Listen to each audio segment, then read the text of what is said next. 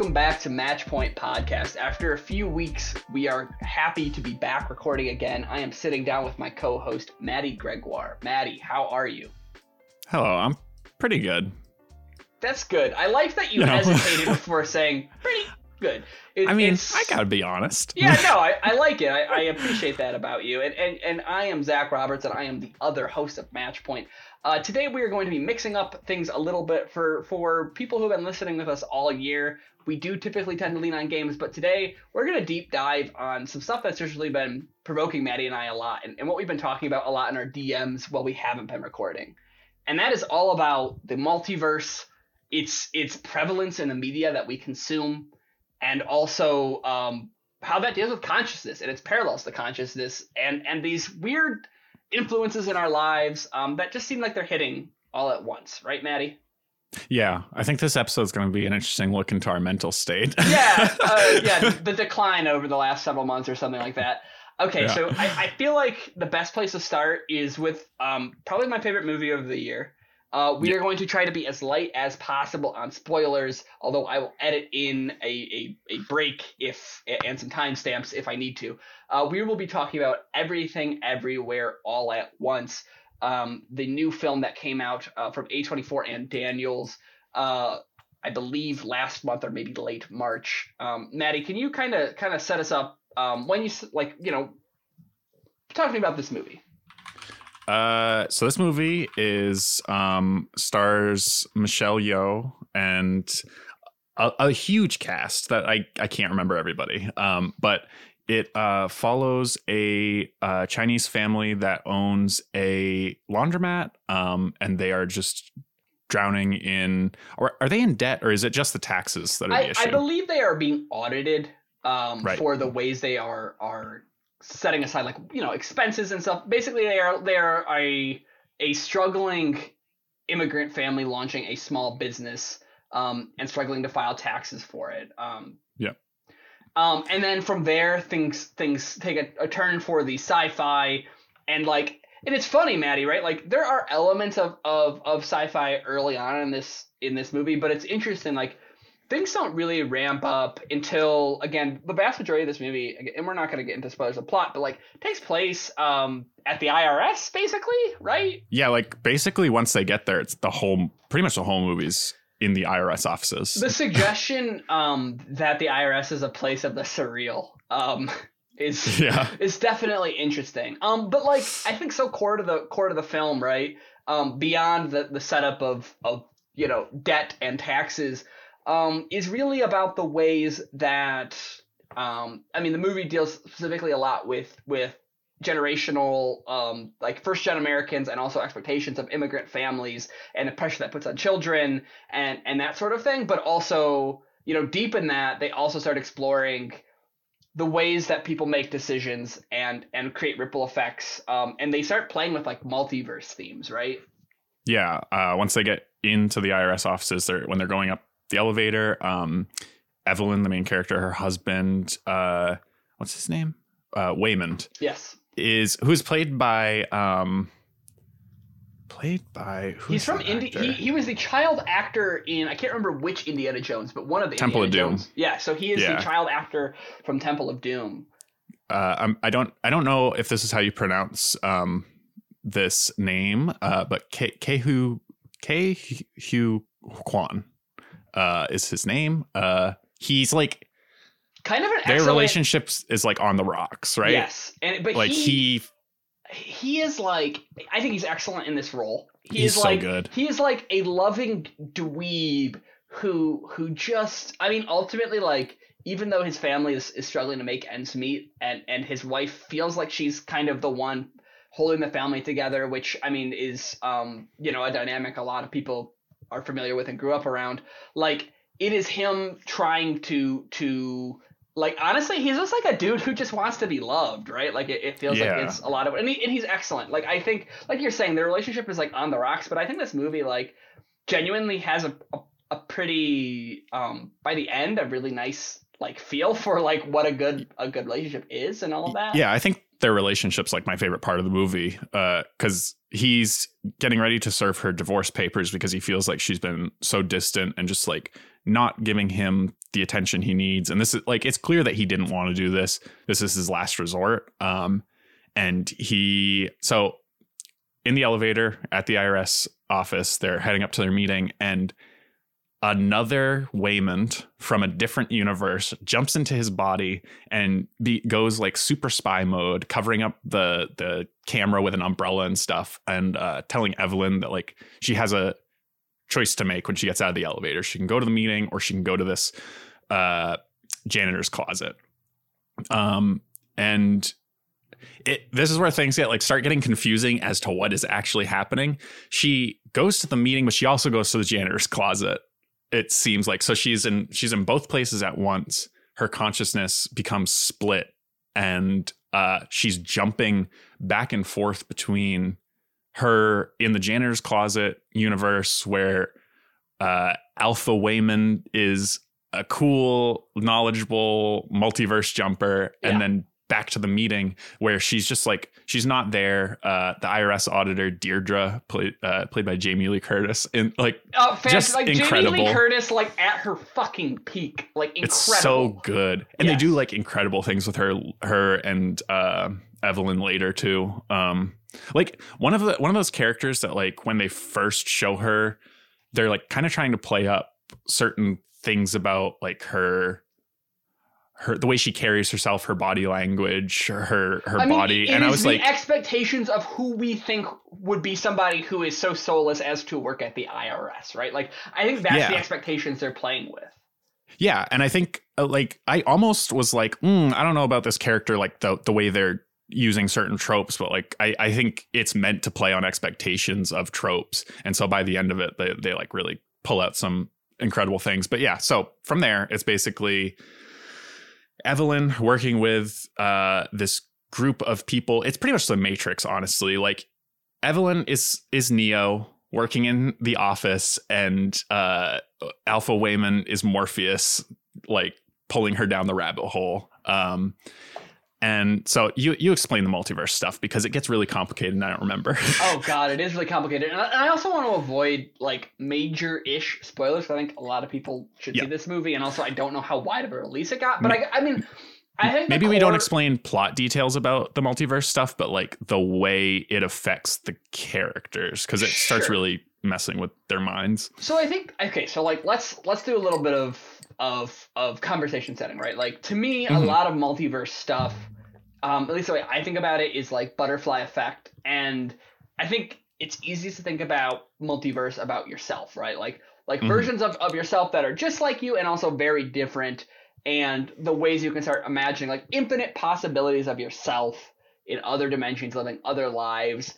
And I think the way we think about it, even though it's not really how it works, is like every time you've made a decision in your life, like a video game, right? Like when you choose between path A and path B, a lot of the easiest way to think about a multiverse is you, in real life, you know, you chose path B, and then sometimes you wonder what path A would have shaped your life to be. And like that's how a lot of multiverse stuff is. And this movie is like a deep exploration of multiverse and the butterfly effect. And then like, but it's not just about the individual, it is about like the generational impact of those decisions. Would you say that is an accurate way to frame it?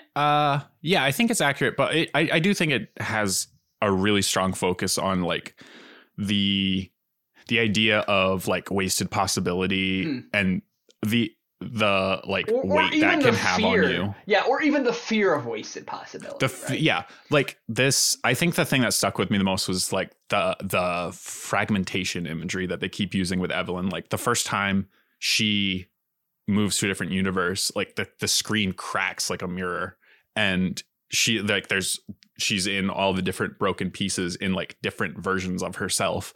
And like I think the most powerful thing about the movie to me was when she finally realized what like the way she'd been living her life was basically trying to live in every multiverse. Like she was picking up hobbies, wanted to be every version of herself.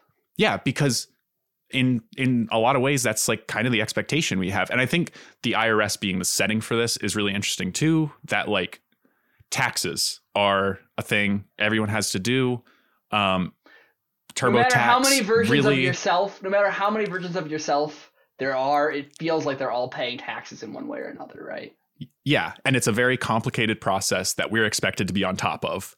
And I think there's like in modern life, there are a lot of things we're expected to be on top of that, like you need a specialist to really understand, but we're expected to be like Swiss Army knives, pretty much. And that's kind of how Evelyn feels like pulled in all directions. Well, and then the movie also, like, you know, something that you and I can't speak to very specifically, but is like central to the plot, is that like she and Waymond moved to the country as like a young couple. And so like not only are they people who are like, you know, like a common thing a lot of Americans talk about is like, man, public school didn't teach me about taxes or any of this shit, and now I'm just expected to know how to do it as an adult. And then like extend that to the immigrant experience where now they're adults and they're familiar with how they might be familiar with how taxes work, but also the way the US does them is different.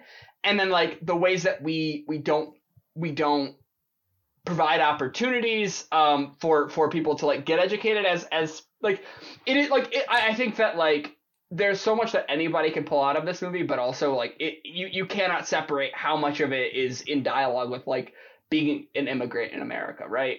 Yeah, and the ways Evelyn feels pulled between two different cultures in addition to all these other things. Like her father basically like disowns her when she decides to leave with Waymond, and he's living with them later, but like seems it's like he's still like kind of holding a grudge, or she thinks he is. Yeah. Because she doesn't, because it's the fear. Again, like in her mind, right? It's the optimization of her life. Like, am I getting everything out of it? And that is a voice I think a lot of people hear in their life all the time or periodically. And then like to have this parent figure, like your parents are always a reminder, right? Like the things that your parents tell you they want your job to be when you're 5, 10, 8, 18, right? Like all of these sorts of things. And then now she's an adult and her father came to visit. And also during his visit, he's elderly and bound to a wheelchair, and we need to take care of him. So he's coming with us to the IRS. So your father is not only aware of your failures, you are demonstrating your failures to him in an IRS. You know, like it is a nightmare scenario. Yeah, and I think the last major thing that really stood out to me thematically, or that I pulled from it, this is one of those movies that like there is so much going on and so much that I kept pulling from it thematically and stuff that I was like, this isn't like I saw Doctor Strange.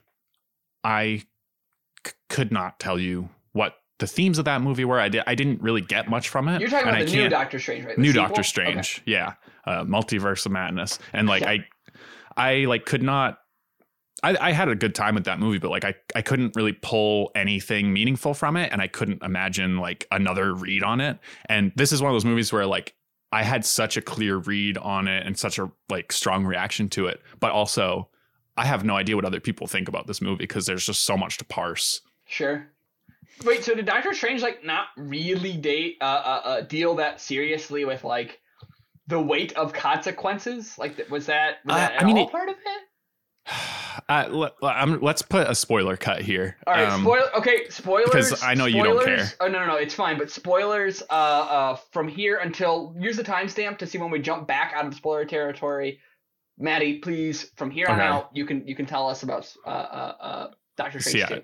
Doctor Strange 2 starts with a version of Doctor Strange running through the like a multiversal corridor with America Chavez, who has multiversal powers. He tries to like betray her and kill her, and she goes to our Marvel universe and meets our Doctor Strange. And like when they finally get to jumping through multiverses, it's them jumping to the same street in New York with like one gimmick variation. It's like, okay, this one's underwater. And all the cars that were in the scene before are still there. Like the only thing that's changed is this one fundamental fact about this street in New York. It's like Baby's introduction to how multiverses work. It feels like, because like when you don't alter the cars, it makes it feel like the multiverse versions of yourself would still be going to the deli today the same way you are, or whatever, right? Yeah, and the big thematic pull that they keep trying to do is like, is Stephen Strange happy? Is there any universe where Stephen Strange is happy? And they try to like punctuate that with his relationship with Christine, who's played by Rachel McAdams, who like I did not find the romance. She was in his like origin movie. I did not find their romance particularly compelling there, and I did not find it compelling here. Like they don't even try. I'm ready to say it, Matthew. I'm going to derail you for a second. I don't think Benedict Cumberbatch can have chemistry with very many people. Like I don't think I think he's like a fine actor, but like that dude is, you know, like he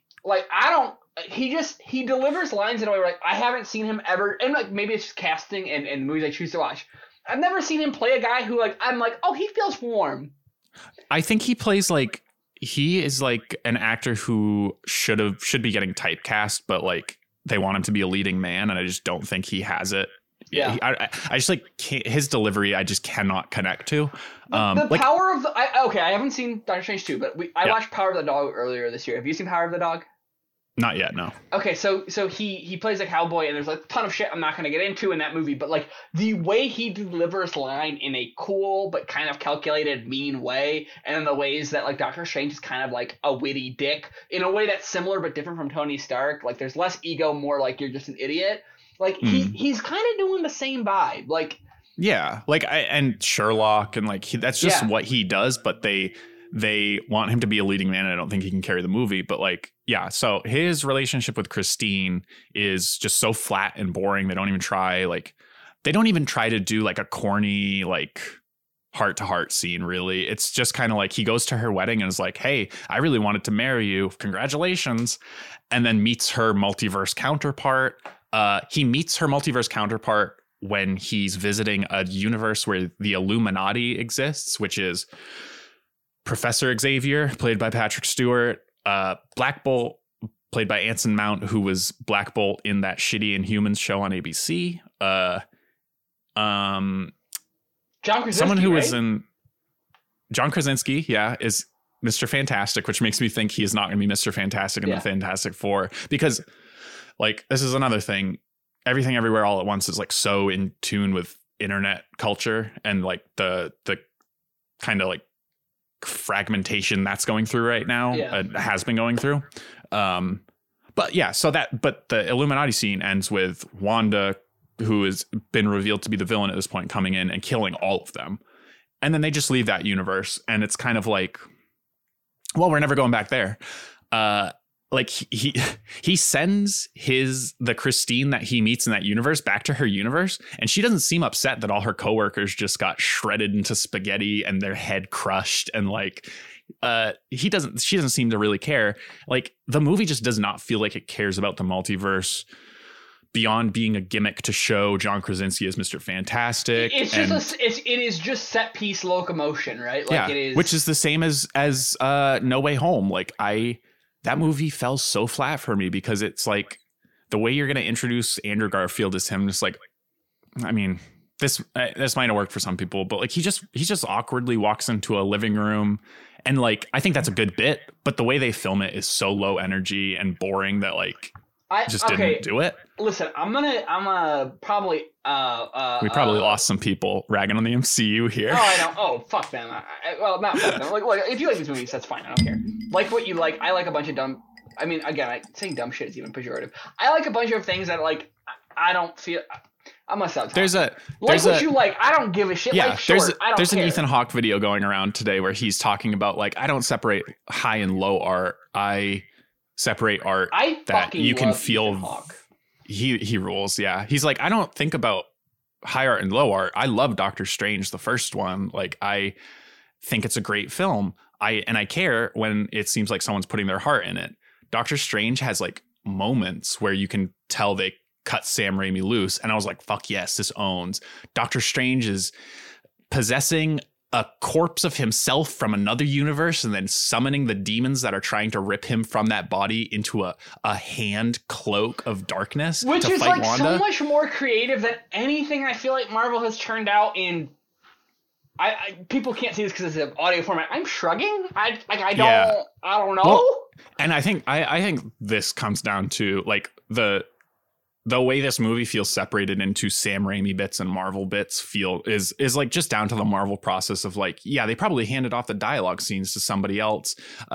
Pretty sure Elizabeth Olsen said she like barely was on set with anybody else the whole time, and she's a central part of that movie. Like, it's just I think their production style, and people will defend it like being like COVID, and it's like, hey, guess what? Like, other studios have figured it out. I mean, granted, movies take a long time to be in post-production, so this movie was probably shooting around the time vaccines were rolling out last year. Maybe, I don't know. But like, it just is like, hey, guess what? I've seen a lot of recent releases in the last 12 months that were developed during or post, COVID with vaccines era. And like, guess what? Their lighting isn't dog shit, Marvel. Like, it's just you who's turning this shit in, and we're supposed to accept it. Like, well, and people, I think that's why we keep getting it, because people do don't care. Like, they not only do they not care, they'll defend it. And like, I don't know.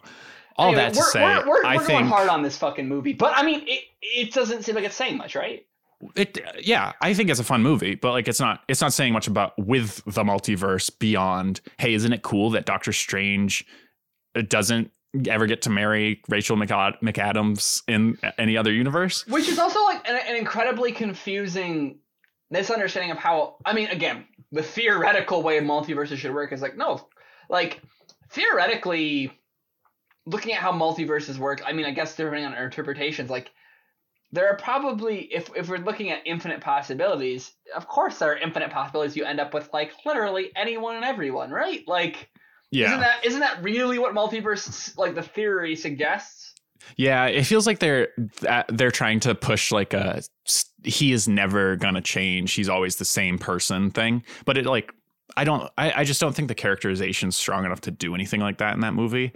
Whereas Everything Everywhere All at Once feels like it gets the multiverse in the way it's trying to be used in media, and the way that it just makes everything feel meaningless. And the thesis of the movie ends up being, isn't it, nothing truly matters, therefore everything matters. Like, you decide what matters to you. Or more cynically, is it that you cannot anticipate the world adapting to you, you need to adapt to the world? Because like, isn't that our ultimate, again, I haven't seen the movie, so tell me if this feels off base, but like, the idea that he will never end up there, so you need to learn how to find perspective and contentment with what you currently have. Like, is that what it's making a case for, or not so much? Am I misunderstanding?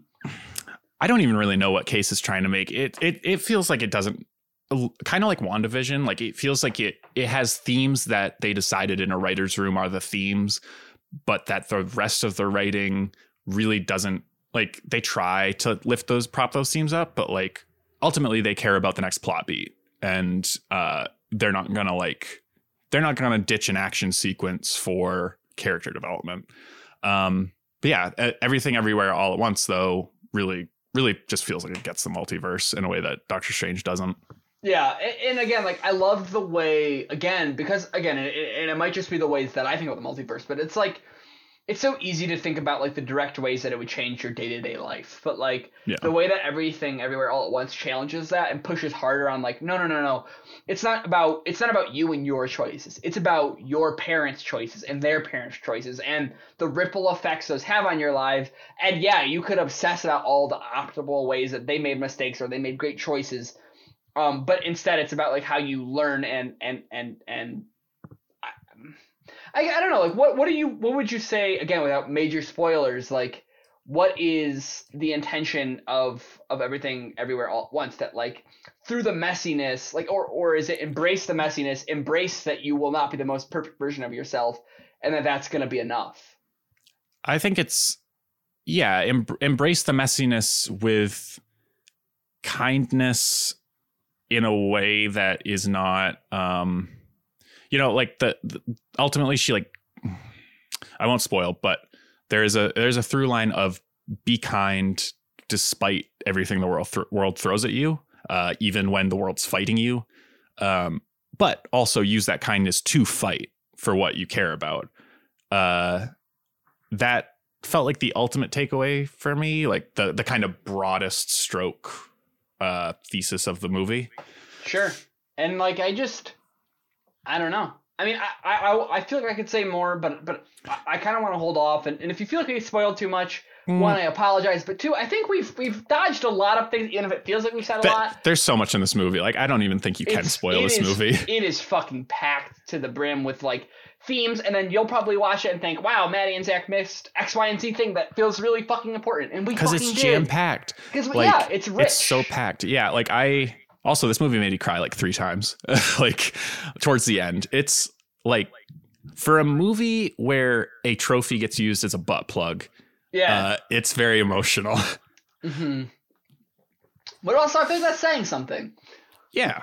But I kind of wanted to. So before I saw Everything Everywhere All at Once, and I think before you saw it, and before you saw Doctor Strange 2, you and I saw Jacob Geller's April upload, his primary upload for YouTube, in April, focusing in on head transplants. Is that right? Did you see that before you saw all these other movies and stuff? Yeah, I think I saw it right when it got posted. Okay, so before we get into the video specifically, I kind of want to give like a high level on Jacob Geller, because like I think they make really compelling videos that are interesting, and they often deal with the intersections of other media and games, right? And like one of the things I have found that has made me, I don't know if it's made me better at talking about games, but it's made me think harder about them, is looking for ways other media outside of games can make me think about themes and narrative and design and all sorts of things. And like I think Geller balances that really well. Like I feel like so many of his video essays are balancing games Geller really likes with either real world history or movies and books that have also been similar, right? Yeah, like, and oftentimes he like starts his video with the non-game media to build into his argument about the game, which I just like don't see games writers do that very often. Maybe I'm just not paying attention, but he feels like he doesn't limit himself to, well, I'm talking about games, so I have to pull from games. Gotta show him the good shit right away, right? Yeah. And so his April upload, and again, it's different, but really felt, I don't know, it felt right. Like while I'm watching Everything Everywhere All at Once in the theater, like Jacob Geller's video came to mind. And so let's get into it, right? So his April upload was all about the concept of head transplants. And like you said, he doesn't start with ways we've seen it in games. He starts with historical context, which is, let's look at a doctor named Robert White, who is popular basically starting about 50 years ago, doing a number of experiments. He was a deeply religious man, but also wanted to look at consciousness and the way the brain worked, but also was obsessed with the concept of the soul. And one of his most controversial experiments about consciousness was an experiment between 2 monkeys. Maddie, I'm wondering, are you cool with me going through this description of this experiment? Oh, yeah. Yeah, that's okay. Fine. So again, people jump ahead probably 5 minutes if you want to avoid a brief description of a medical experiment done 30 or 40 years ago between 2 monkeys, wherein both will die, which is wrong. And Geller points us out that, like, did we actually learn that much? I don't know. Like, could we have figured it out without this? Probably. But I'll just get into it because I think it's important and it's valuable to the conversation that follows. So, Robert White conducts this experiment between 2 monkeys where they are going to try to basically do straight up a head transplant. And the way they do that is they treat one monkey's body as a blood bag and the other body as the vessel that is supporting the head that they want to transport. And so to keep blood circulating to this brain in let's say monkey A and monkey B, ultimately our goal is to get monkey A's mind inside of monkey B's body from the shoulders down. That was the goal of Robert White's experiment. Again, this is a thing that we did, that humans did, in the pursuit of learning more about the soul and the body, I guess. I think his goal was more medical science, but I wasn't the soul stuff like people. Yeah, because there was someone he wanted, like a person he wanted to do this on, and he did. I think he died before he got a chance to. No. Robert White got a chance. Robert White died before. And we'll get there. So yeah, Robert White wasn't a Frankenstein guy, but he did like Frankenstein a lot, and actually made the argument that Frankenstein's problem wasn't that he created a monster, it was that he didn't look at the monster as a mistake in medical science that should be learned and iterated upon. He wasn't, instead of seeing Frankenstein as a tale of the reckless pursuit of knowledge into the unknown, he saw it as a failed hypothesis that needed iterating upon. Which is, again, crazy when you consider this was a guy doing medical research on living creatures. And so getting back to the blood bag, right? They're trying to get Monkey A's head on Monkey B's body. And so we're going to, let's get into the description here. Again, skip ahead if you don't like this sort of thing. Or if you can't tolerate this sort of thing, like nobody likes it. So basically, both monkeys are basically put under. They're knocked out. And then from there, they begin taking Monkey A's face and I shouldn't just say take head A and put it on body B. It isn't that. It's the brain. They're interested in the brain. But they're gonna do it by separating the head. So ultimately, like, they do a bunch of stuff to cut away at muscle and skin on the face of Monkey A, and then ultimately they get to a point where they take the blood bag from Monkey B, the body, which they're trying to put the brain in, and they plug it directly into the brain so that basically every other part of Monkey A is not getting brain activity anymore. It's basically, a body in a vegetative state. It doesn't have brain functionality, but it is still technically around. And then they get rid of that body because they don't need it anymore. And then they're going to get rid of the skull of Monkey A, and then it's just a brain basically held up by a small instrument that is getting blood flow. And so just like 48 hours previously when it was alive, having, normal monkey thought processes, that brain is still on paper capable of continuing those thoughts. The electrical chemical processes of that brain are still functional. So from there, again, I apologize, it's a lot. They remove the blood bag Monkey B. They remove its brain. At this point, the consciousness of Monkey B is gone. Monkey B, if you look at consciousness as just a function of the brain, is dead. Monkey B is no longer with us. So we've got the flesh of Monkey B still around, and now they're going to move this brain from Monkey A into Monkey B's body, into its head, and they're going to just, try to wake it up. And Maddie? They did. They do. It turns out, once the monkey wakes up, as Jacob Geller gets into, this monkey's fucking mad. Yeah, but can't do anything because its spinal cord is not it's fused, severed. Right? All it could do was, I think it moved the head. It was able to move its head. It could look follow. Around. It could follow motion around, and then when they put ice chips in front of a monkey, it would chew the ice chips. But it seemed really mad. Yeah. And so effectively, they had done, at least in part, what they had set out to do, which is, can we move a brain from one living being to another being's body?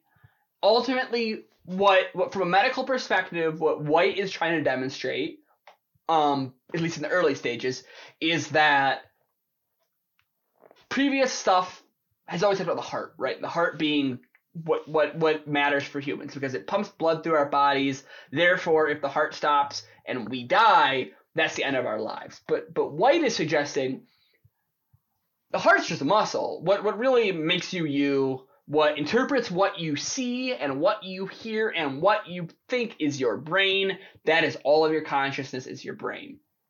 And this experiment, at least to White's eyes, partially explains that. Mm-hmm. I think it's a little weak because at the end of the day, they're still monkeys. Like, they're not, you know what I mean? Like, they're not thinking monkey. Like, you aren't able to show. Like, you can't show that, like, personality's still there. It's just you like haven't showed the function, the base function works. Right, like he definitely wasn't able to prove that, like, there wasn't mental capacity lost going from Monkey A's skull to Monkey B. Like, I would argue there probably was some damage, if not a lot of damage, separate from just, like, the spinal cord disconnect, right? Yeah, you would assume that in the process there's some degradation and, like, people, there's stories about people being executed with the guillotine way back and their eyes still moving, like the the processes keep going for a bit. So I can see there being an argument that, like, how can you know that's not just kind of the body going through the motions? Although the monkey lives for a week or so. I mean, I think it was a day or two. I mean, it lived for long enough. Yeah, it lived for a short period of time. I mean, clearly it was still enough. I forgot if they demonstrated if it was able to breathe and function without machines helping it breathe and function. Yeah, because I don't remember the mentioning. I don't remember the mention there, but I mean, ultimately, like, his point was to demonstrate brains. Robert White had an interesting life. He went on to meet like several popes. Again, this is the intersection of consciousness, the mind, and spirituality. Ultimately, Robert White was trying to prove, talking about consciousness and where quote unquote the soul lies. And so you can kind of start to see why he was interested in popes and why popes were willing to take meetings with him. I want to say a plurality of popes met with Robert White over time. I think so, yeah, because he was researching long enough that there would have been multiple. That's right. And starting in the, I want to say the late 90s or early 2000s, Robert White meets a guy, I believe, Maddie, was he a BMX rider? Or stunt performer? He something with bikes. Something where this gentleman had suffered traumatic body loss, or I'm sorry, not body loss, ability to control his body from the neck down. And later on, after he survived this traumatic brain injury that left him paralyzed, he started to suffer kidney failure.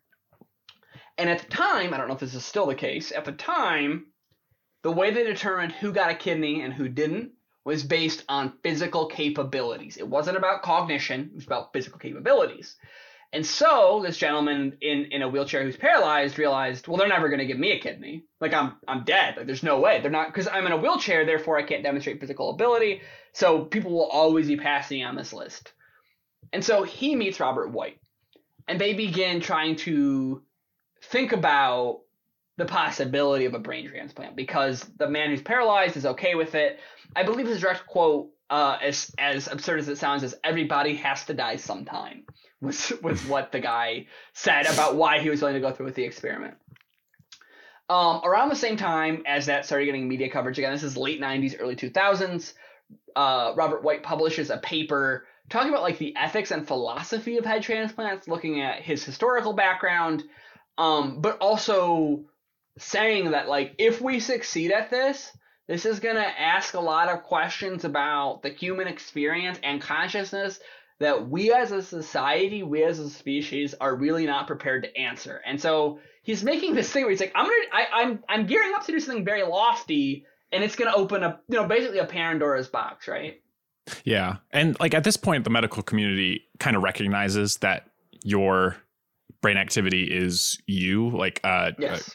Jacob has another video about how headshots became a big deal in media, and he mentions it in this video, I think. And like the way we went from seeing gangster movies getting shot in the heart, that's the destruction of the self in like of the highest form, and now it's getting shot in the head, which kind of in part was born out of this like medical conference in the late 60s where they agreed that medical death is the ending of brain activity, which kind of recenters the self in the head. And yeah, I forget why I started talking about that. Completely lost the train. No, you're fine. I mean, it's all important stuff, like in context about how Robert White, I would say by this period, again, I was a child at the time. I do not know. And I'm not cracking a Wikipedia page to find out more. But my guess is that at this point, Robert White is iterating on philosophy. And like what he's positing is interesting, which is like, you're right. If you succeed at this and this person lives, you will be, society will have a lot of questions to answer for in terms of like what we think of, what is human and that sort of thing. But ultimately, Robert White passes away in the early 2000s and never gets to do he never gets to lead the surgery, moving the BMX rider, I believe, again, BMX rider, moving his brain to another body. ultimately the BMX rider lived until 2017 when he passed away. So he outlived Robert White, but ultimately still passed away. But still, I mean, Robert White's legacy is left one. I mean, it's a thing we're talking about today. But separately, Robert White's earlier work solidified a lot of treatment around how we treat traumatic brain injury, how medical fields treat it. Like the idea of lowering the overall brain temperature to preserve or reduce damage to the brain during traumatic brain injury is like product of some of Robert White's work. So he had some stuff, even though his lasting legacy of being the good Dr. Frankenstein certainly never came true, right? Yeah. And so from there, we're going to circle back to how this gets around to multiverse theory. But from there, Geller, once he's got your buy-in from the historical context, Geller goes into games that share this parallel with Robert White's work. And he shares stuff that I think are games that I've played both of these. I don't know if you have too, Maddie. Yeah. Soma and Wolfenstein 2. Yeah. And so the interesting contrast he takes, I mean, so again, spoilers for these games that came out 5 or 6 years ago now, so skip ahead. This whole episode is really... Soma's like 8 years, right? Is 7? Soma that old now? Wasn't it 2015 or 2016? Probably. I feel like my first experience was the Xbox release, which I think came later. Yeah, I think that was a year or two later. But Geller makes a really compelling parallel, right? So looking at Wolfenstein 2... he looks at the moment wherein BJ's head is executed by Nazi generals, and then his team like gets his head very quickly and then puts it onto a synthetic Nazi super soldier body, and his consciousness continues and his head continues living on a new body, and doesn't really explore that dynamic. But basically, Geller makes the argument that this is an example of consciousness getting a cut and paste from its original body, right? Your brain is the same, and in Wolfenstein 2's fictional case, his head is the same, but when he looks down at his hands and his feet and every other aspect of his body, that is foreign to him, right? And like, what does that mean? Yeah, and like the way he explores that is in terms of like consciousness is like the body BJ's put onto is a Nazi super soldier body, but nobody treats him like he's, you know, 90%. He's in the body of a fascist. Yeah. People admire it and they're like, wow, look at you. And he's still BJ. Like nobody treats him differently despite like 90% of his matter being different. But what we didn't touch on is, even though it's still BJ's brain and it's his whole head, what we haven't talked about for a long time or yet is that BJ's physical appearance, his facial appearance, despite his character being Jewish, is also traditionally like perfect Aryan, right? Blonde hair and blue eyes. So it's not just like he is an Antifa resistance fighter put on a Nazi's torso. It is that with the look of his face and the body, BJ, before you hear him speak, if you look at him across the room, BJ looks like a threatening Nazi body, right? Yeah. Yeah. And but like everyone knows he's still BJ though. The game really does not engage with this. But Geller is making the argument this is an example of consciousness being cut and pasted onto a new body and implications that has. And then the comparison to Soma. Soma, again, early in the game, your character has a disease and they get their consciousness copied. And over time, it is realized that humans are getting their consciousnesses are being digitized. And then from there, those consciousnesses can be applied to brains as if they are a GameCube memory card ready to have a game's save transfer moved over. Is that like an accurate analogy, Maddie? Yeah, pretty much. And with the ultimate goal of putting them in arcs that they're going to launch off the planet with the consciousnesses in simulations in hopes that someday they're discovered by some future species or race. Who is sympathetic and will move them out of a digital space and into a physical space, I guess? Yeah, who's sympathetic and has the technology. It's like the biggest swing possible, but like from what I remember that game, things get so bad that they're like, this is all we got. Yeah. I mean, and it's really a mess, but at one point in the game, and this is Geller's critical point, is that, once it is revealed that you are in the body of a person that was born with a different name, a different brain, a different consciousness, again, your electrochemical processes, your memories pasted over the brain of a former person, and you are embodying their body. Again, not unlike Alpha Waymond taking over a different dimension's Wayman's body and having his thoughts and his control. Like it is that is Soma's whole fucking thing, right? Yeah, and the fact that when you get copied, you're not going with that copy. You're staying because your consciousness is not a fungible thing. Your consciousness is a thing unique to you, and if it's copied and removed and moved over, that's going to be a different self that could potentially make choices different from you. And like at the end of the game, the main character gets copied, and then he's all excited that, oh, I'm getting out of here. And then the rocket takes off and he's still sitting there, and it's revealed, no, you're stuck. Like you're not, just because you got copied doesn't mean you're going. And like I guess that's what kind of fucked me up about like his entire argument was like what we perceive to be consciousness. And again, like I love this point that Geller makes, like it the distinction between cut and paste I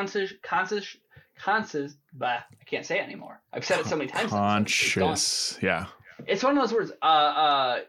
Consciousness is not cut and paste.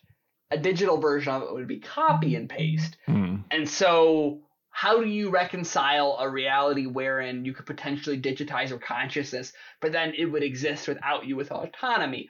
And Maddie, this isn't in our agenda, but goddamn does it feel similar to Severance, right? In the ways that they bifurcate their own personalities. I think we talked about this and then forgot that we were going to talk about it. Like we talked about it in our DMs and then we forgot we were going to talk about it on the podcast. But yes, yeah, there's definitely parallels to Severance in the way those, you're sharing a body with someone who doesn't even know who you are, like because you turn into a different you when you enter a certain floor of this building, and like the different ways that even yourself that was at a point part of you can become a completely different person.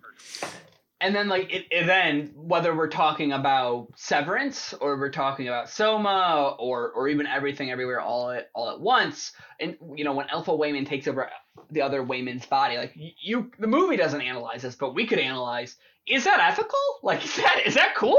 Can you do that? Like ethically, do you feel all right about that? Yeah, Waymond doesn't even know it happened. Like he's just gone. Right. And I guess it's just it is, I guess the interesting thing is like, I think that there's a huge through line, whether we're talking about consciousness or multiverses, around which version of you is the one that matters. The answer is probably all of them. And then when do people get to be, what makes a person, right? Like again, we're dealing with incredibly fictionalized things right now, but is it digitalized consciousness, one-to-one replication of your own brain? Would humans be comfortable with those being considered equals to them? Is a big question, right? Yeah. And yeah, like stuff like Severance says no, because, I'm sure, I think if this happened in real life, I think probably it would be viewed like people view children, how like there's multiple very different, ways of raising kids, but it seems like there is a large group of people that see children as a sort of property until a certain point. Like, you're my kid, I brought you into this world, like that kind of stuff. Yeah. I feel like that's how it would be viewed if Severance became real, or if there was the possibility of copying people. It would be almost like you're your own person now, but like you're still me. I still get say. Yeah, and like I think that like it would significantly challenge like what's like self-consent looks like. Again, this is kind of what Robert White, to circle back, this is a lot of what Robert White was talking about, right? Which is that like if we pull this off, we are indirectly beginning to ask a lot of questions that we do not have good answers for yet. Yeah, we don't have laws about this stuff. Like if you say the body of the person that this sports this athlete was going to be put on, say that body had been like the body of a murderer who was never caught. They do the thing, they do the transplant, it works, and they find out that this guy was a murderer the day after. What do you do then? Is it like, what is the conception of self in the eyes of the law? And who is that person now? Because 90% of his body's still there. Oh, so you're saying like person who, like, for absurd example, person who is an idealized citizen who doesn't harm people, who does their best. Yeah. You're saying let's take their brain and put it in the body of somebody, in the body of, you know, their brain. The person who's a murderer has their brain removed, and then you put the good, you know, the ideal citizen's brain in the murderer's brain's body. Yeah. Is that what you're saying? Like yeah, who's in charge? I mean, I really think that would be like a complicated legal question because, you know, from a DNA perspective, from a like perception perspective, like I think it would be hard for people to shake this person isn't the same, but yet their body's still walking around free. Like I think it would get real messy, especially once you start factoring in Maddie, political. You and bullshit. I are beginning to circle the drain of a very big question that feels out of character for Matchpoint, but God damn it, I'll ask it anyway. Which is, you know, after watching Everything Everywhere All at Once, you, in your case, Doctor Strange 2, and then, you know, Jacob Geller's video on head transplants, I feel like I have to ask you, how do we see the mind's relationship to, air quotes, the soul, and without judgment, like what is your definition of the soul? What, if I can ask such a lofty question? I don't think I believe that there is I say this and then, you know, I often tell my girlfriend that I don't believe in ghosts, but I get scared when she tells me that something weird happened in the house. And I think the soul is like kind of one of those situations for me where like I don't think there's a quantifiable thing that is a soul in our bodies, but I do think there's like some spark that gives you who you are. But like, I think to simplify it down to a single thing called a soul is like almost not giving ourselves enough credit. Like who we are is so complex, such a complex mishmash of things. And like everything everywhere all at once made me think about that a lot, actually. Like, you know how like literally diagnosed ADHD I am. I am constantly pulling myself, whether it's media or hobbies or whatever, I'm pulling myself in all directions all at once. I'm trying to do everything.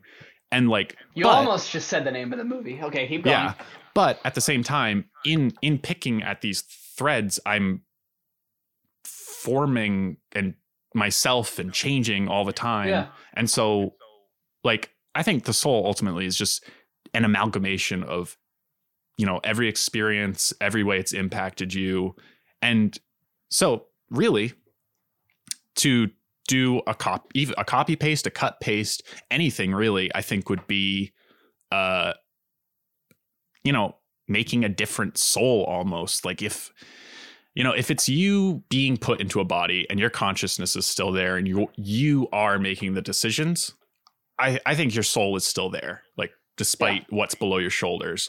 But, you know, you get copy pasted and there's two copies of you. That other copy of you is not going to make the same choices. Like they're going to have different experiences that inform their choices differently.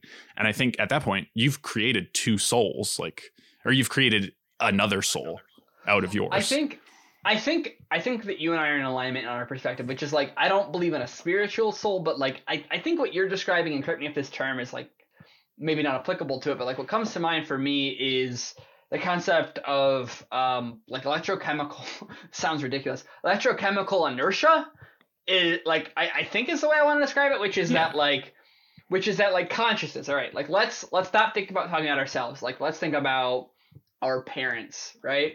And the electrical chemical processes that make up their consciousness.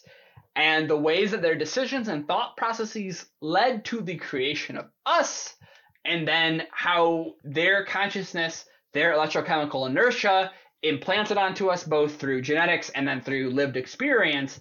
That is all, like, to me, it's really hard to think of individual, like, I think this is why I really like where you're headed with, like, the way that they could be divergent, which is that, like, I guess I don't know if I totally buy the concept of, like, individual soul versus, like, the idea of, well, the ways that we're implanting and affecting each other's consciousness every single day. Yeah. Is probably like a collective soul, but that also feels like it has weird. This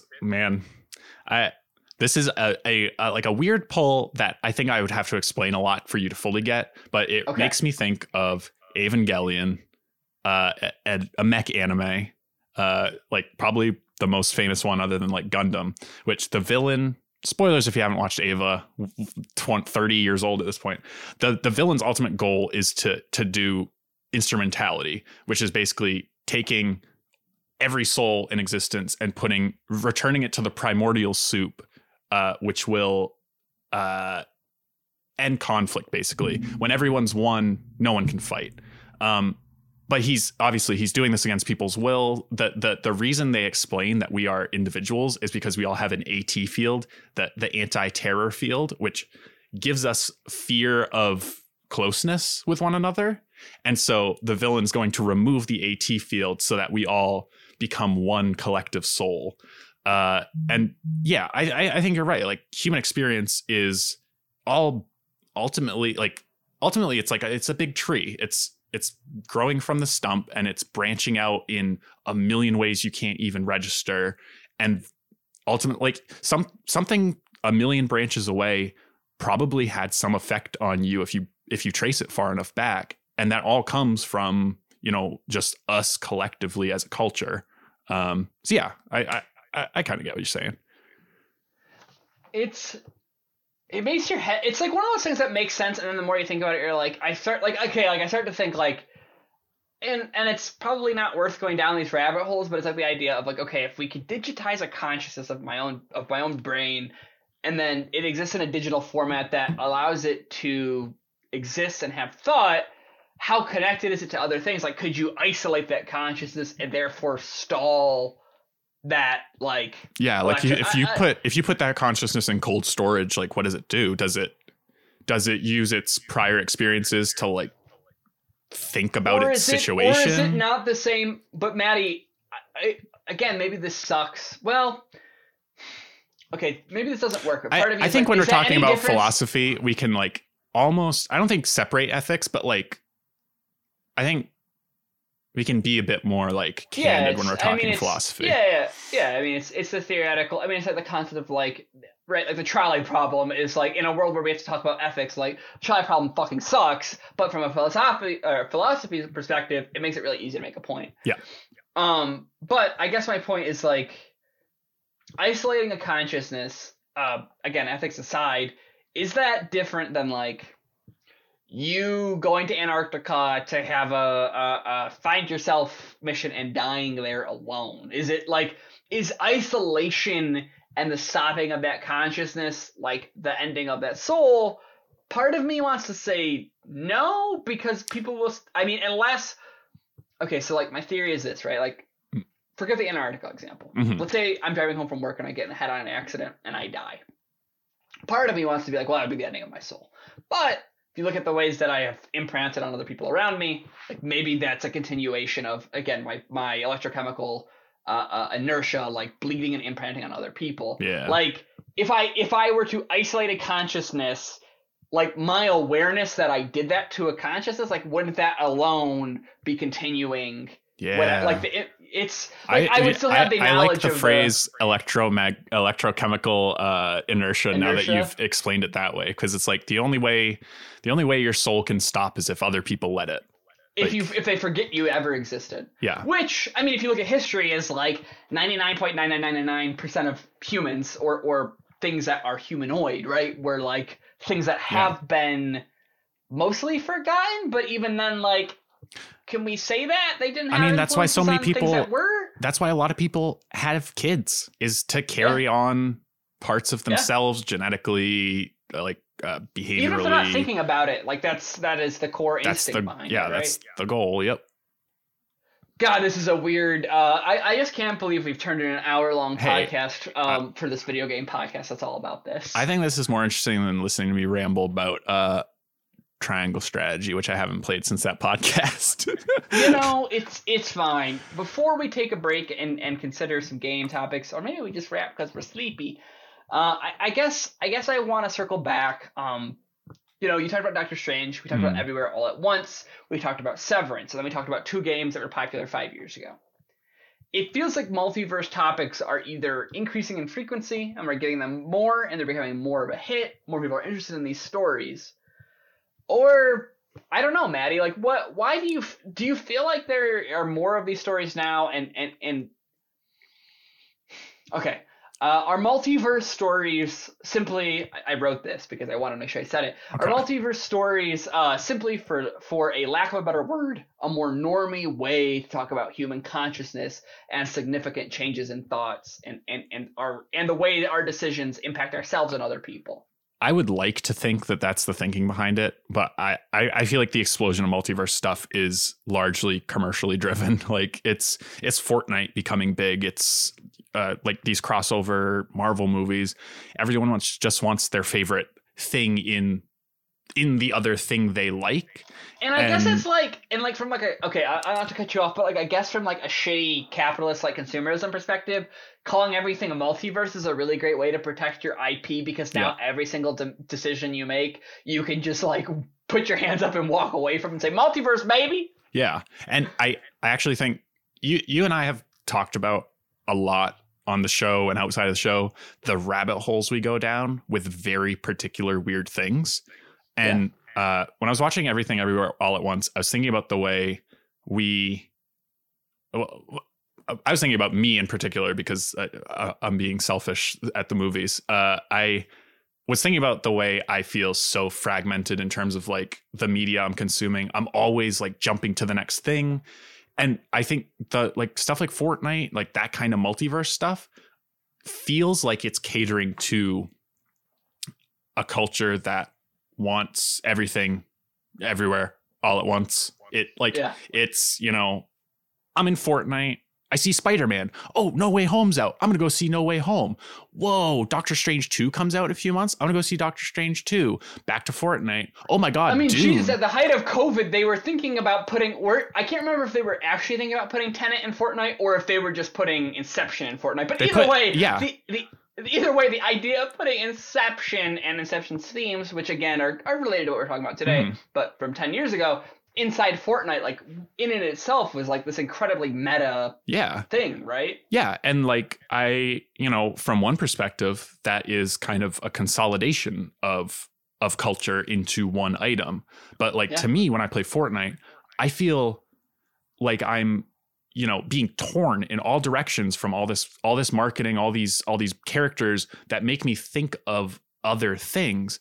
And I don't know. I like Fortnite if it plays well, but like I think Fortnite and other things like this that are just trying to put things in together to like get you to like peel off into their sub brand makes me feel really bad as someone who already has trouble like maintaining focus.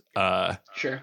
And I think that's why lately, like when we go down a rabbit hole with a game, or I'm looking at getting into painting Warhammer 40K figures, because I'm just tired of everything being like this ephemeral goop. Like I want focused things to learn and dive deep on and like learn from. Like there's Destiny. I've put 1,000 hours into Destiny. It is like a part of me now. Like I think that 5 years ago I said that I would feel silly, but like, and you don't get that relationship. I'm talking about it from a culture perspective now, which like feels like I kind of pivoted away from this whole thing a bit, but like but I think that's how a lot of people are feeling lately, is like they've got to commit to a media franchise.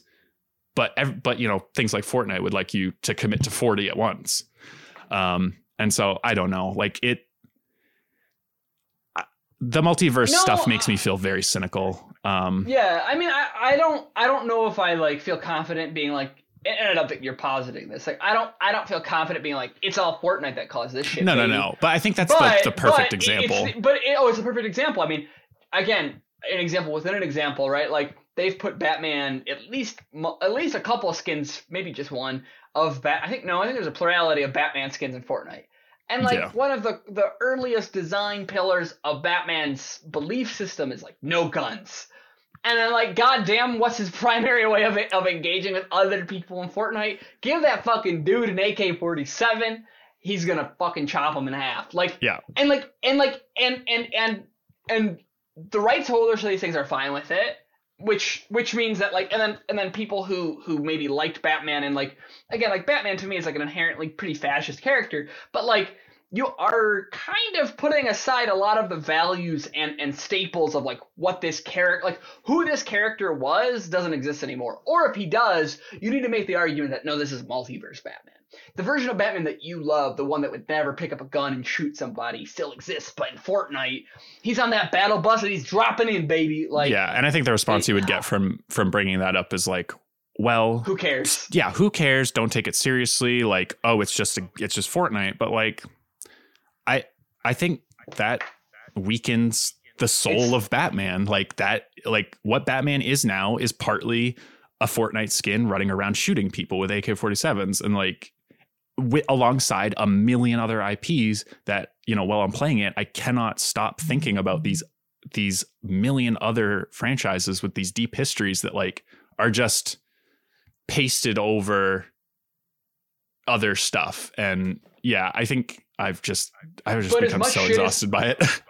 And the thing is, Maddie, like, and this doesn't, I mean, yes, it makes us hypocrites, but also it's inescapable, which is that, like, you know, the next time they add a skin for a character I like to Fortnite, I'm gonna buy it. Yeah. I think that's the other thing is it's like, I think the movie makes this point that like, you can't get away from it. That is what the world is. And like, you're always going to have a million things going at once, and you need to, none of it matters. You need to pick what matters to you and live the best version of your life you can in the way you want. Especially because, you know, we just spent some time talking about, you know, the ways that we imprint and impact other people in our lives, and then how that, you know, at like the 10,000 foot view or the 50,000 foot view, how that forms culture and society. And if you think about, again, inertia, like, you know, things evolve and will change, but also there is inertia behind intellectual property suddenly playing. And intellectual property is a really gross way to talk about it. I mean, it's easy for us to talk about it, and like that's our hook to video games, and like, you know, like, of course that's why we're going to talk about it the way we are. But like, it's not just intellectual property. It is creativity. It is the ways that we think about originality will be impacted by the ways that we saw, either the flippant or liberated use of creations the last 5 years, 10 years, whatever, right? Yeah, I mean, you're already seeing like impacts of that on the way people create things, like stuff like Roblox and Fortnite with, you know, creative mode. Like it's trying to create worlds that you are a part of and not meet you in the world, kind of. Yeah. It's a lot. it is like, it feels, and like this conversation has been had by smarter people 5 years ago, 3 years ago, and Fortnite was a more relevant topic. But like, okay, like the world as a whole is full of all of these characters and these ideas and these stories and these these things that humans create because we like to tell stories about them and stuff.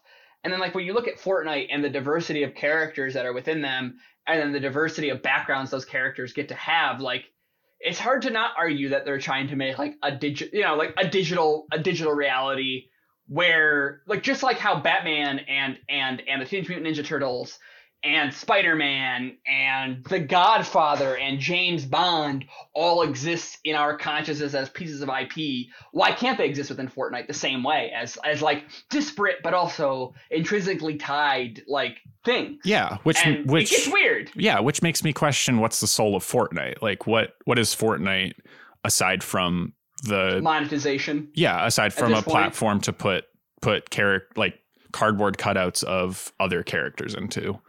I don't think it exists. I mean, obviously, like when Fortnite blew up in 2018, 2017, it was because they were able to do what PUBG was doing, bring up the console faster, develop faster because they had more hands on deck, and they also had better control of their engine. Like there were a lot of things that set them up for this momentum. But I don't think you can make the case that Fortnite would still be talked about and still have its command over culture if it didn't look at bringing in outside IP. Like if Fortnite was 100% like Epic is going to create new original characters and concepts and we're never going to do crossovers, I don't think Fortnite would exist as it does today.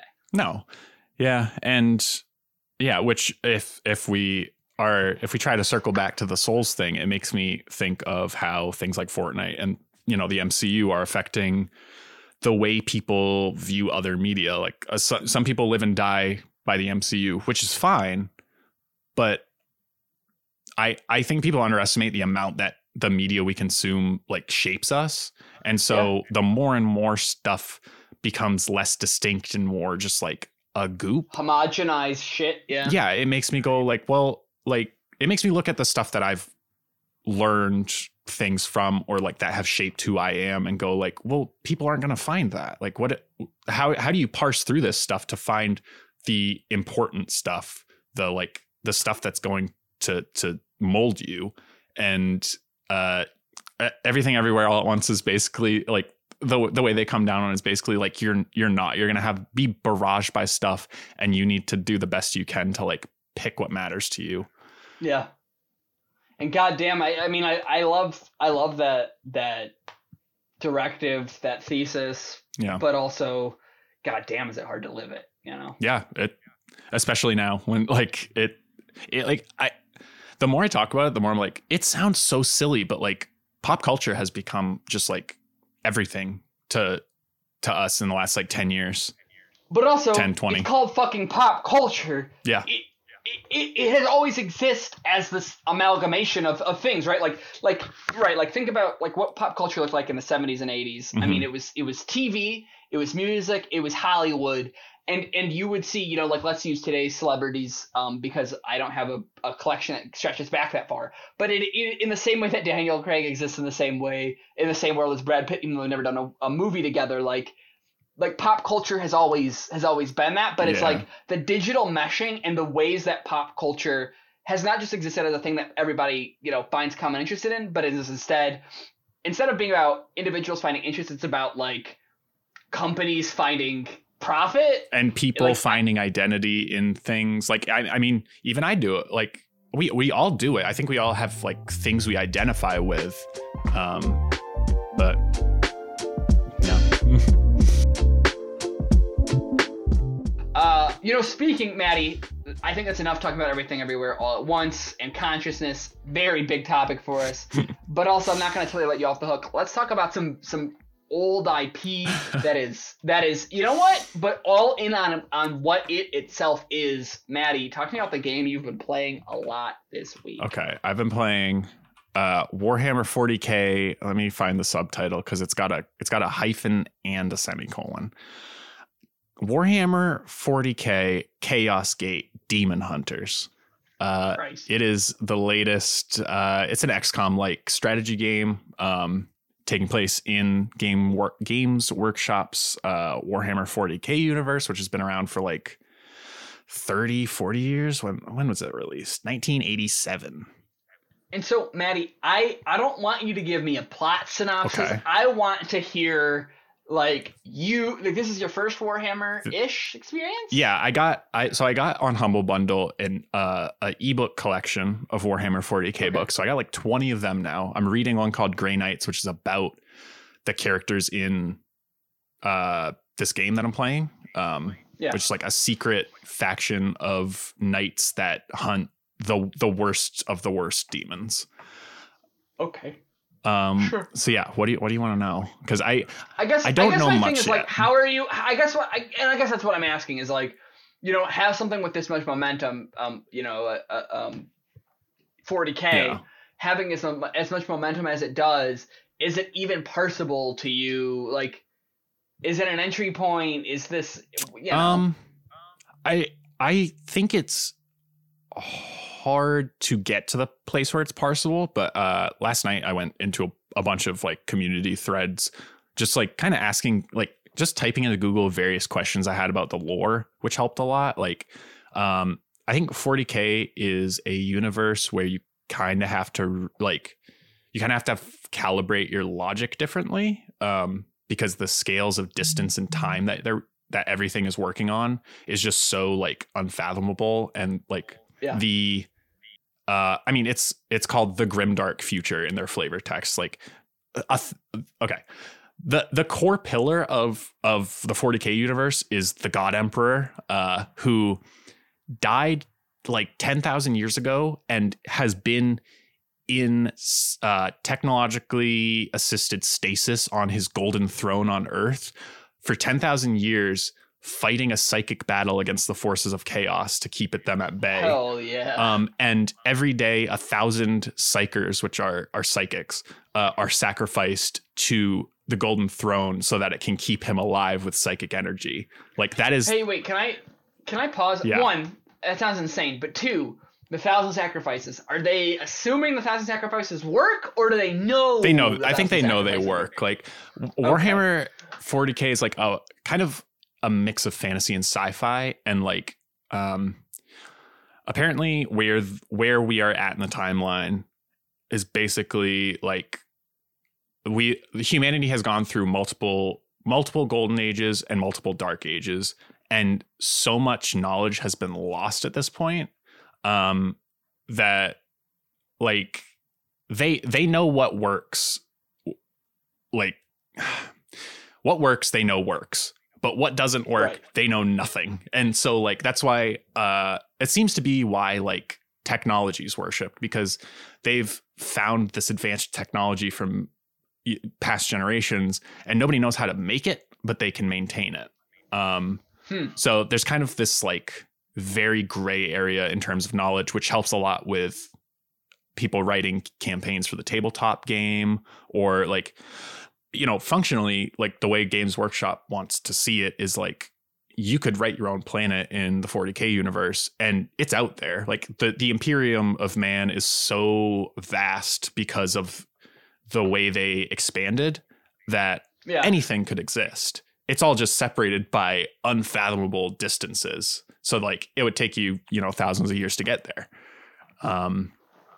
Maddie, I'm going to ask a very scary question. Okay. That is unfortunately going to evoke the earlier parts of our podcast. Okay. Do you feel like, this idea of write your own shit and it exists in our universe, we don't have any beef with it, like the way that 40Ks, I think you said who the rights holder is, but the way that they've approached like what is quote unquote canon and what isn't is like very laissez-faire. Yeah. And like obviously it's clearly been something that helps the IP stay around and stay relevant. But also like, do you feel like that's in conversation at all with anything we were talking about earlier? I think so to some degree. Yeah. Like there, with all these multiverse things and, Marvel, there is a level of rights holder control that is just like iron fist. You make something in Fortnite, Epic can make money off that. Like from what I understand, like if you make a game mode, you might make a bit, but like that's on their platform. They probably have some clause about it. Yeah. Well, I think I don't remember what Fortnite's agreements look like, but I know like for something like Roblox, it's like I want to say creators get 25% of their games and the microtransactions that blow up from them, something like which that, is insane when you consider that much of your demographic of creators are minors, probably. Yeah. Which at what point is that lifting up user generated content, and which point is that exploiting your user base? And I think the thing that's really clicked with me with 40K, with Destiny to some degree, this is what got me into the Elder Scrolls, is the kind of like not like, I think loosey goosey sounds negative, but like in this case, I think it's a very positive. Like it gives you so much room to play. And like when I'm in a universe like this with a lot of cool pieces, I want to play around. And like, if that means writing my own stuff, that's never going to affect anybody else. Like, no. And it just like, I think the attitude of our fans are part of the conversation and are part of the creation of this thing is like a really compelling idea to me. As opposed to being told every 6 months, get your ass in this seat, watch this movie, come back for product in 6 more months. Like, and if you miss one of them, you better pay $30 to catch it on Disney Plus. Otherwise, you're fucking lost, dude. buddy. I didn't know what was going on in Doctor Strange too. Like, there were so many proper nouns that I was like, either I can't understand what they said, or wait, what was that from? Like, it's they're spreading it too thin at this point. But yeah, like, as opposed to 40K, which is, like you said, kind of hard to parse because of how big it is. But at the same time, you're not they haven't lost. You're like not expected to. You're not expected to parse it all. The scope is that big to give you room to play in and find what you like. Like, there's so many different types of stories. So yeah, maybe that's, I guess I don't know enough about 40K's history to say this super confidently, but like maybe that's a difference of why 40K, and to a similar but maybe lesser extent, Vampire the Masquerade stuff, like maybe that's why that stuff works for me, whereas like stuff like Fortnite or Marvel doesn't, which is that like we are from the get-go writing stuff that feels generous enough that people can go out and create and explore and not feel like they're breaking our rules. Like that is like a welcome exploration of our concepts and ideas. Yeah. Whereas like Marvel is like, we hold all of the toys and we get to choose when you play with them. Yeah. Like, yeah, we can give you the toys, but don't forget who handed them to you, that sort of thing. When Marvel is making Spider-Man be taken off children's headstones, like, they're never going to let any fan write any Marvel thing without a contract they need a lawyer to write. Whereas, 40K, I'm going to go get some miniatures, and you know what I'm going to do with those miniatures when I paint them? I'm going to set them up in a sick ass battle scene, and I'm going to take pictures of them, and it's going to be dope. And let's go. And I could write things about that. Like, I'm not going to make money off it probably, but you can write stuff about that and not feel like if you were to show it to Games Workshop, they would be like, what the fuck is what this? Are you doing? This isn't Cease canon. And desist. Yeah. Like, there's just like a playfulness to the openness of it that I really appreciate. Sincerely, I would love an arc wherein you spend your summer taking cool pictures of 40K characters and writing cool fanfic. I mean, not fanfic. That's not really what I mean. But like writing your own like narrative. Like that's my ideal Maddie summer. Is you just out there like biking around, setting up cool shots. Yeah, like that's the kind of like engagement I want with my media at this point in my life. Where like I'm tired of jumping from, Call of Duty to Battlefield and like not really feeling like I took anything away from those experiences. Like, I want to find things that I connect with, that I can dive deep into, and have an experience like I had in the movies with Everything Everywhere All at Once, where I look at something I love like Destiny and can pull from like a deep well of knowledge and make connections that like actually impact me in some kind of way. That's just like such a more compelling way to engage with things. I love it, and I also think it sounds really fucking hard to maintain. Like, as in, like, especially as somebody who's got the brain worms that, god dang, like how those guns shoot in Call of Duty. Yeah. It's like everything you said is right, which is like, there's cynical products and they don't really reward you for thinking about them at any depth.